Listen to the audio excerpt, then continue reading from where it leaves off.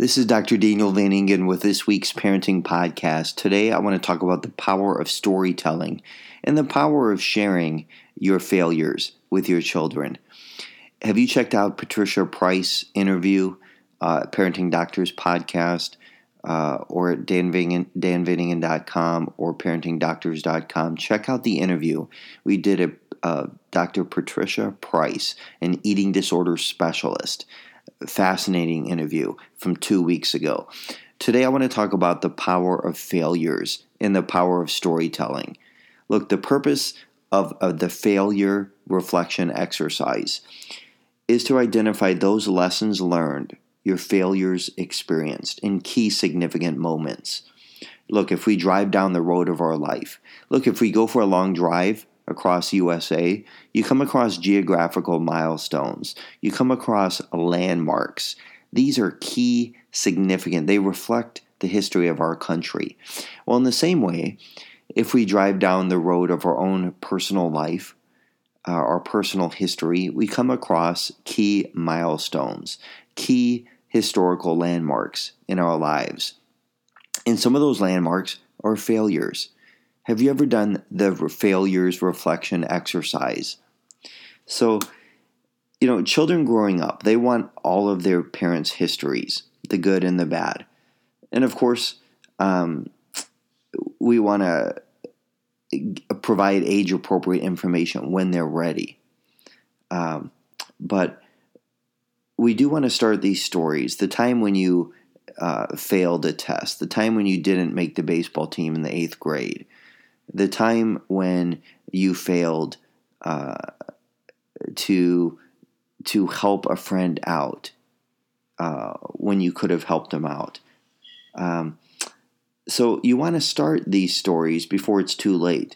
Once storytelling is established, then stories are filed for the right time. So the power of a parent's top 10 failures, which is a reflection exercise, it comes in opportunities. There's going to be opportunities to share those stories in detail at the right times. And so this is the power of storytelling. And today's podcast is about a reflection exercise for parents. So have you ever taken the time to reflect on your failures? So this isn't a dreaded overemphasis on the past. This isn't a dig the skeletons out of the closet type of exercise. But rather, this is a refreshing exercise that builds optimism. It does take some work, and it may feel both pleasant and unpleasant. It requires times to deeply reflect. What are those setbacks that made you stronger? Look, if it doesn't kill you, it will make you stronger, right? So these includes those times when you almost gave up, right? But if you are like a Van Ingen, you never give up. When were those moments when you never gave up but still failed, right? Or lessons learned, when those times when you did give up, right? When you couldn't finish the race. Sometimes you just have to get off the track because you're injured. Sometimes you couldn't play that basketball game because of the sprained ankle. What were those times when you came up short in trying to make the final in the Future Business Leaders of America business exam? Maybe it was a math exam. When you didn't make the college team.